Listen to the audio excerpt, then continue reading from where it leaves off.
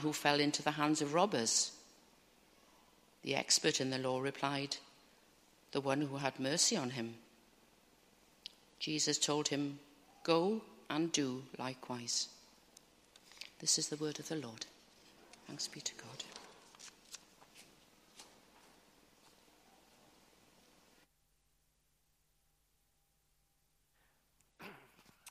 Well, Father God, we give thanks to you for your word.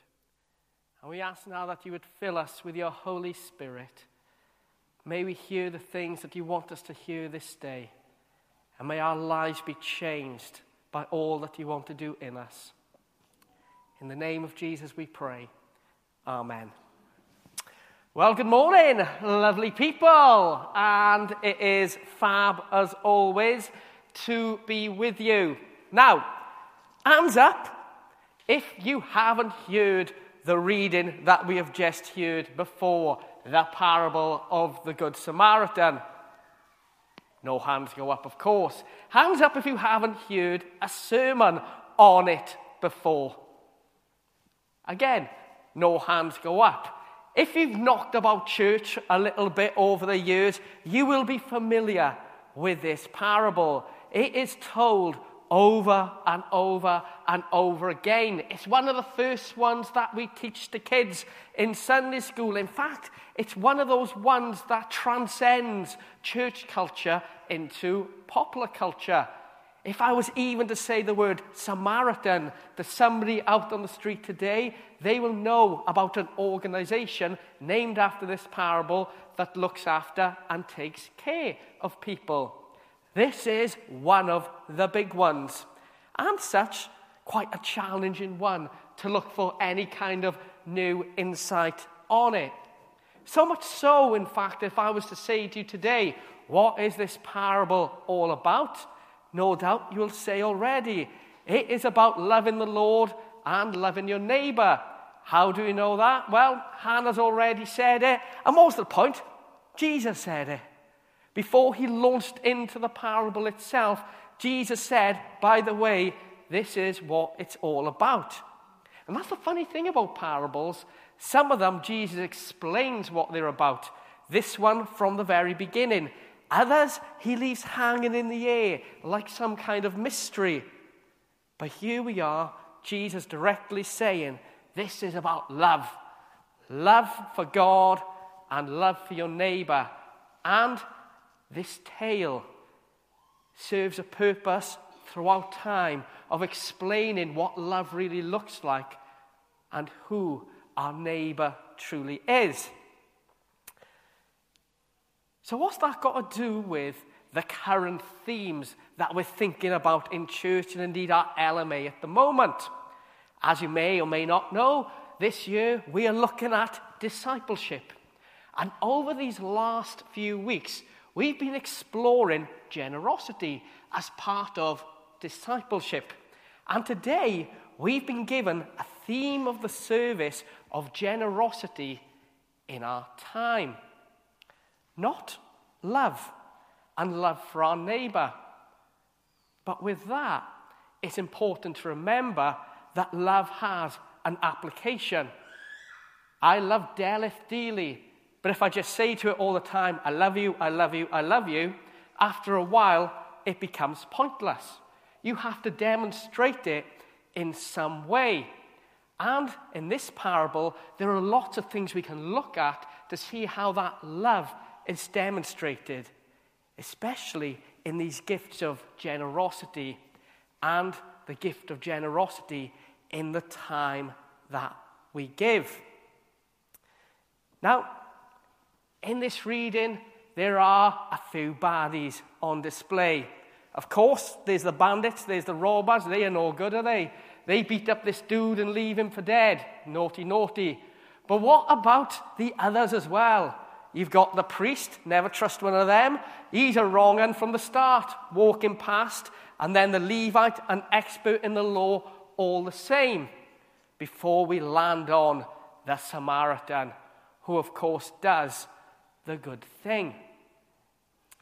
Now try and put yourself on the Samaritan's donkey for a moment.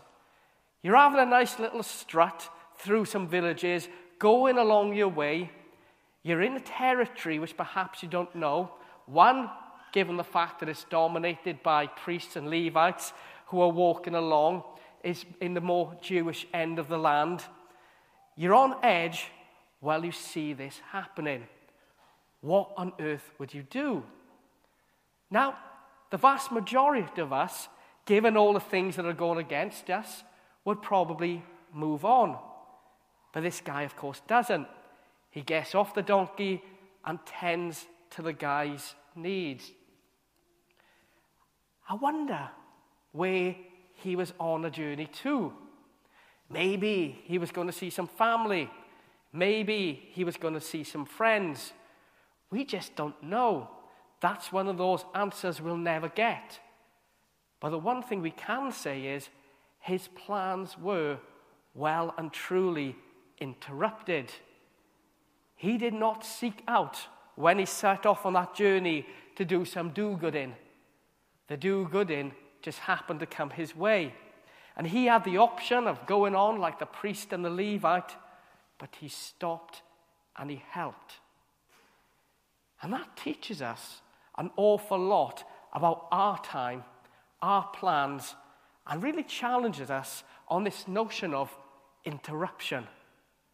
Are we willing to be interrupted? When I finished university, I was unemployed for a while and took my first proper job, a temporary job in Merthyr Council as an admin assistant. First day in the job, I thought I'm going to take on the world. Nice white shirt, sparkly tie, few pens. Went in to do the business.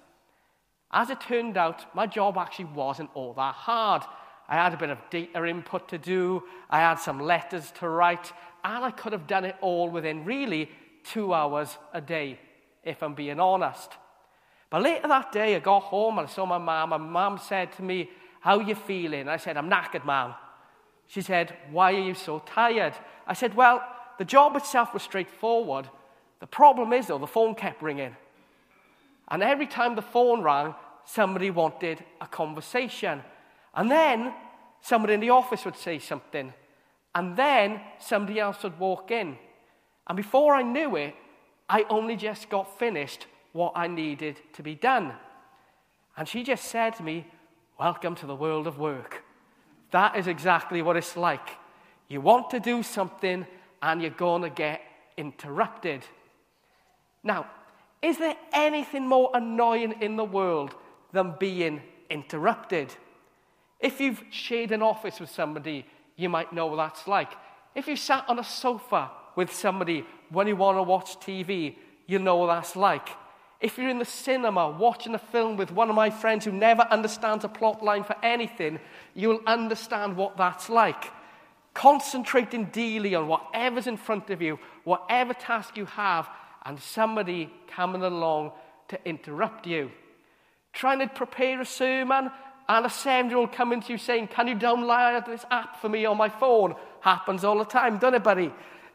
You will know what it's like to be interrupted, and you will know how annoying it can be. But when we are willing to be interrupted, some incredible things can happen. Look back at the teachings of the New Testament. Look at the Gospels, and even go into the Acts of Apostles, which we looked at last year, and see how often interruption happens. In fact, look at the stories of Jesus and see how many miracles took place when he was interrupted. See how many healings took place when he was interrupted. See how much wonderful teaching took place when he was interrupted.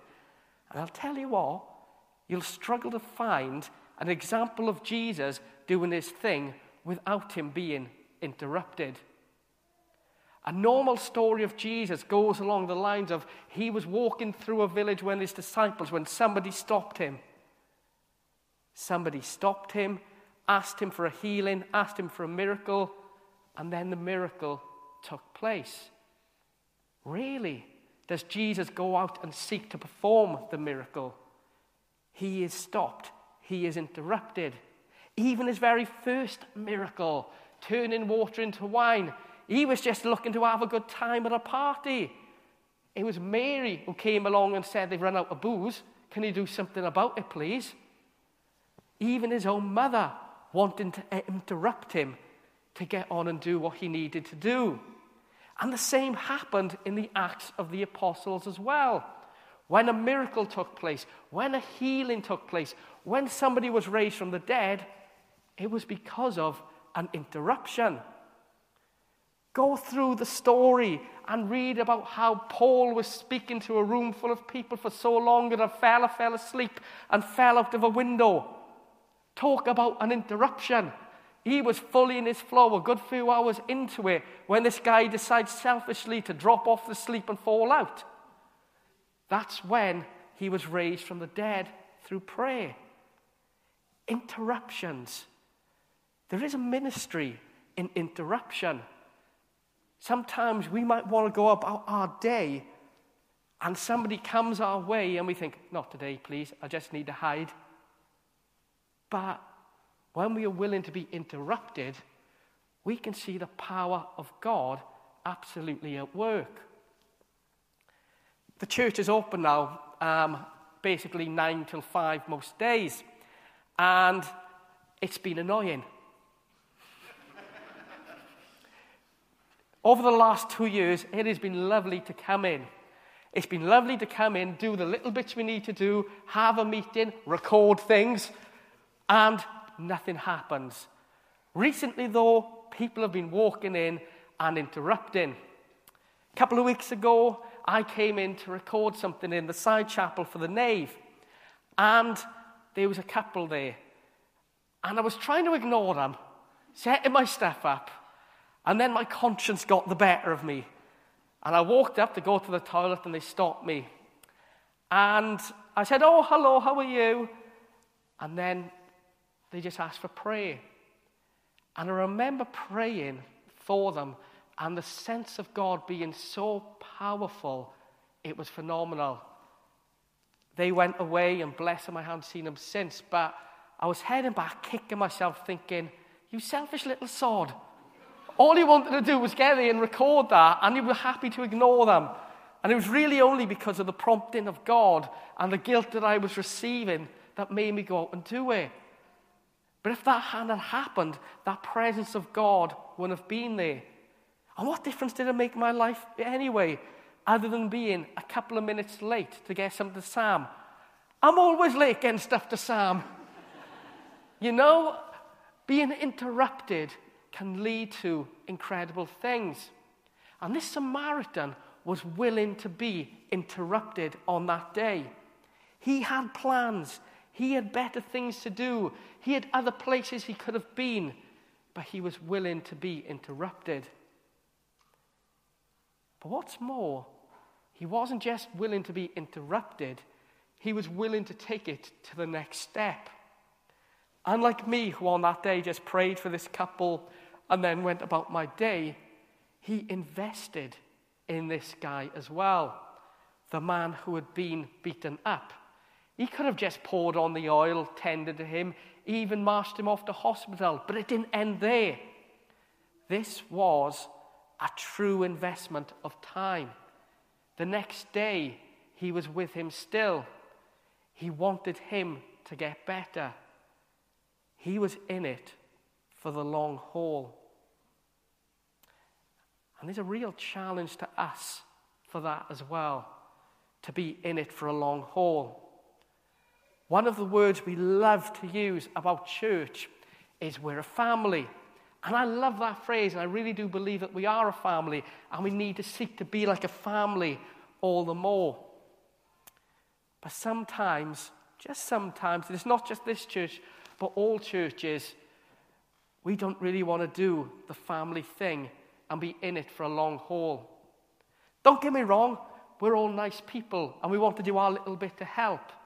But how often, when we see somebody with a big problem that can go on for days, weeks, years even, do we just want to say a prayer and move on? How often do we want to all be better in one instant and then get on with our lives? Actually, We need to be in it for the long. We need to care for each other in the long term. We need to pastorally love each other in the same way that Jesus did. Because as much as Jesus was interrupted by people, those who were in his family, he invested in. For 3 years, he traveled with his disciples. For 3 years, he invested in them. For 3 years, he taught them and prepared them for what would happen when he was gone. And after he left, those disciples took those same principles and put them into play in their own lives. In Acts, we read how they sold everything to be there for one another. When they were in need, they were willing to do things to fulfill that need. When the church in Jerusalem was poor, the church in the other side of the world took a collection to take care of them. They just weren't offering up quick praise to sort it out and hope it'll be okay. They were in it for the long haul. That's something that we need to do as well. To be in it for the long haul. And that's a really annoying thing. Because sometimes, even out of love, when we want somebody to just get better, they need a lot more investment. Sometimes people will keep coming back and back and back to us. And we need to be there for them. In the same way that Jesus is constantly there for us. There are people who we will meet, and we'll meet them in church, we'll meet them in life, who we just want to shake and say, it's not that hard, come on, sort it out. Whatever problem it is that they are going through. But that's not the way of the Lord. It is to be with them at all times. When they let us down, to forgive them, and move on. We need to be people who really need to live out what it means to be family. To live for each other, to help each other, and to constantly be there for each other. As many of you know, I live with a lifelong illness. And the one thing that always shook me about getting a lifelong illness in my 20s was, I'm always going to have it.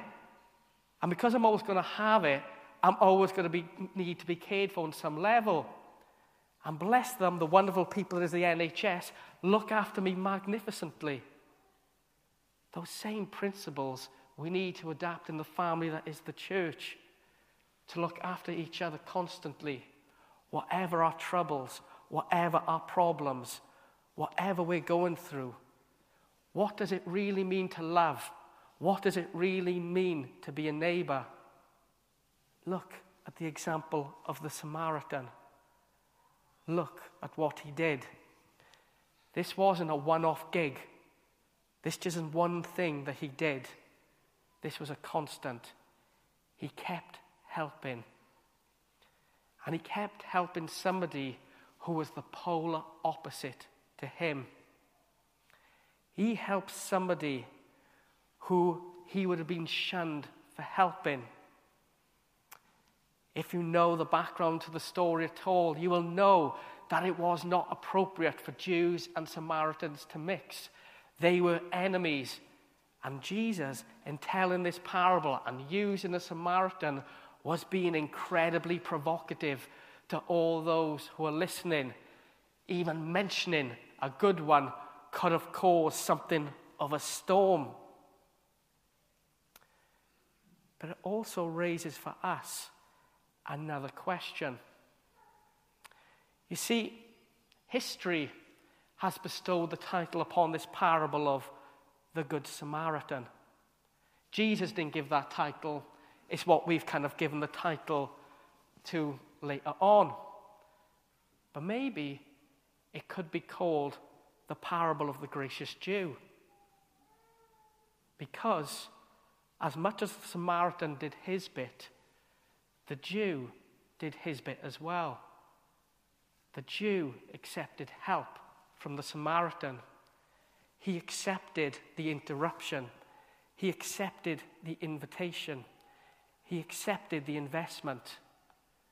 You know, the Jewish guy who was beaten up was well within his right to say, no, thank you. I'll wait for the next person to come along. But he didn't.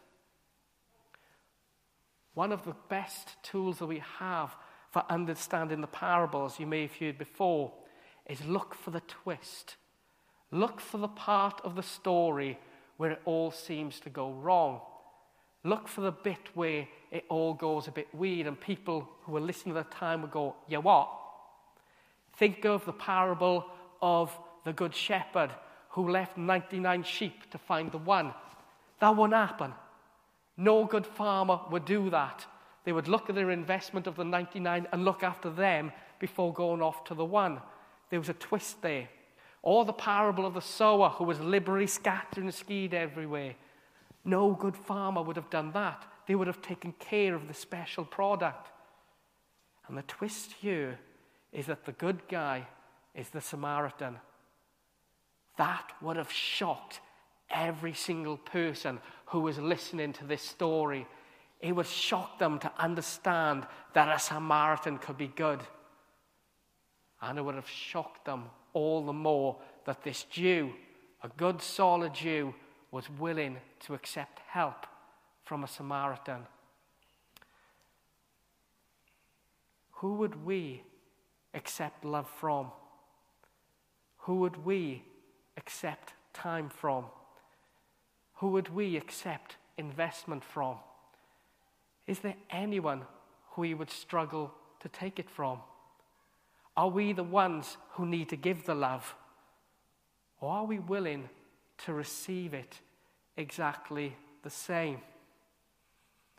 Are we willing to be the person who's beaten up, accepting the love, even off a stranger, though it's quite a humbling experience?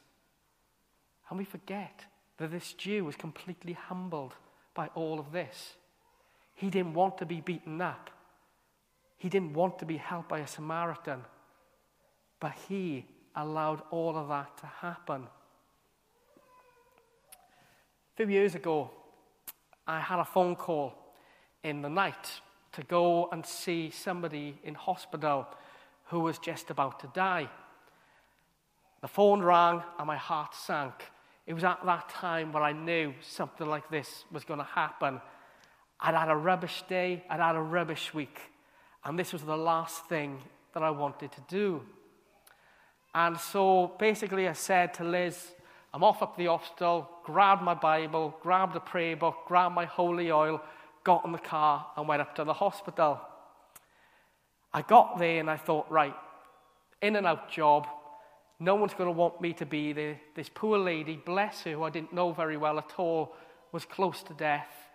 I'll pray for her and then I'll quietly leave and go home and watch something on telly. Much to my surprise, when I got into the hospital, I was led upstairs and it was all very quiet. And this lady was incredibly lucid. Though she was close to death, she was completely with it. And so we sat down and talked. And we had this conversation. And this lady had this wonderful voice, like a Radio 4 presenter. And she just asked me, how are you? And for whatever reason, I said, I've had better days. How are you? And she said, well, I'm dying. Okay. But she was interested in me. And we talked, and we talked, and we talked. And she encouraged me. And we talked for just ages and ages and ages before she got too tired. And then we prayed together. And she just roped her eyes up to heaven and said, I'll see you again sometime. I got in the car and cried my eyes out.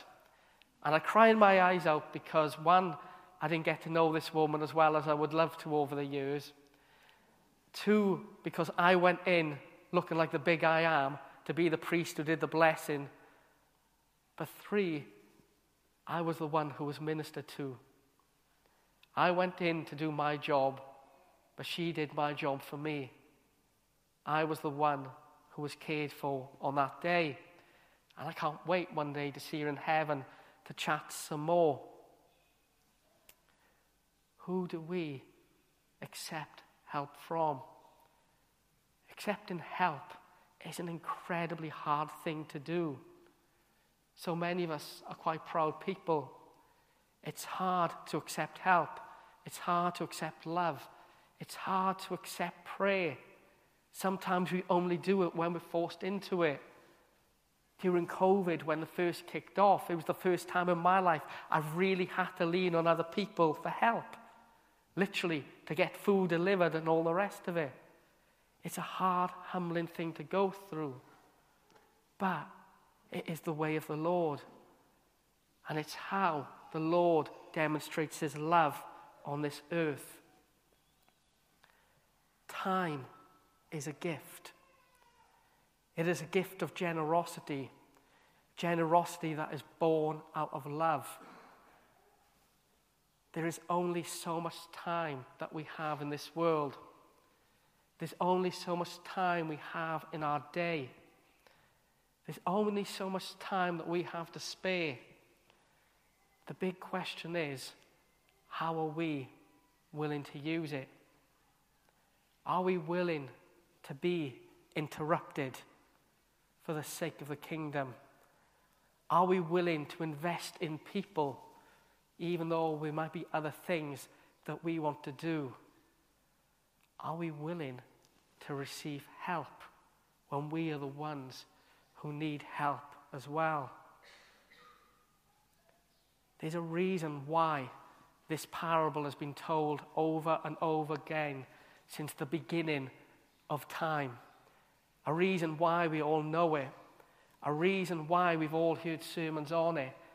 And that is because it's blinking brilliant. Jesus knew exactly what he was doing when he had that conversation with the Pharisee about what love really was. This is the love of God. This is the love of God that he has for us. This is the love of God that he wants us to share. May our hearts be changed to share that love. May we do it in the time that we have as well. And may the Lord bless us with generous hearts.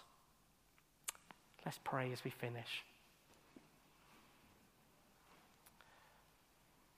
Father God, we give thanks that you are a generous God. We give thanks that you love us more than we will ever know. And we give thanks that you call us to love others. And we pray that we would truly be a loving people, not just in our words, but in our actions as well. And we pray that we will be loving in the gift of time that you give to us, that we will be generous with our time. Lord, we pray that you would build your kingdom even through the interruptions that we receive, be it here, be it in work, be it at home, be it anywhere. We pray that even though it's hard, we will be willing to invest in others, even those who it's hard to like, even those it's hard to love. And Lord, we pray that where the need for us is there, we would receive your help as well.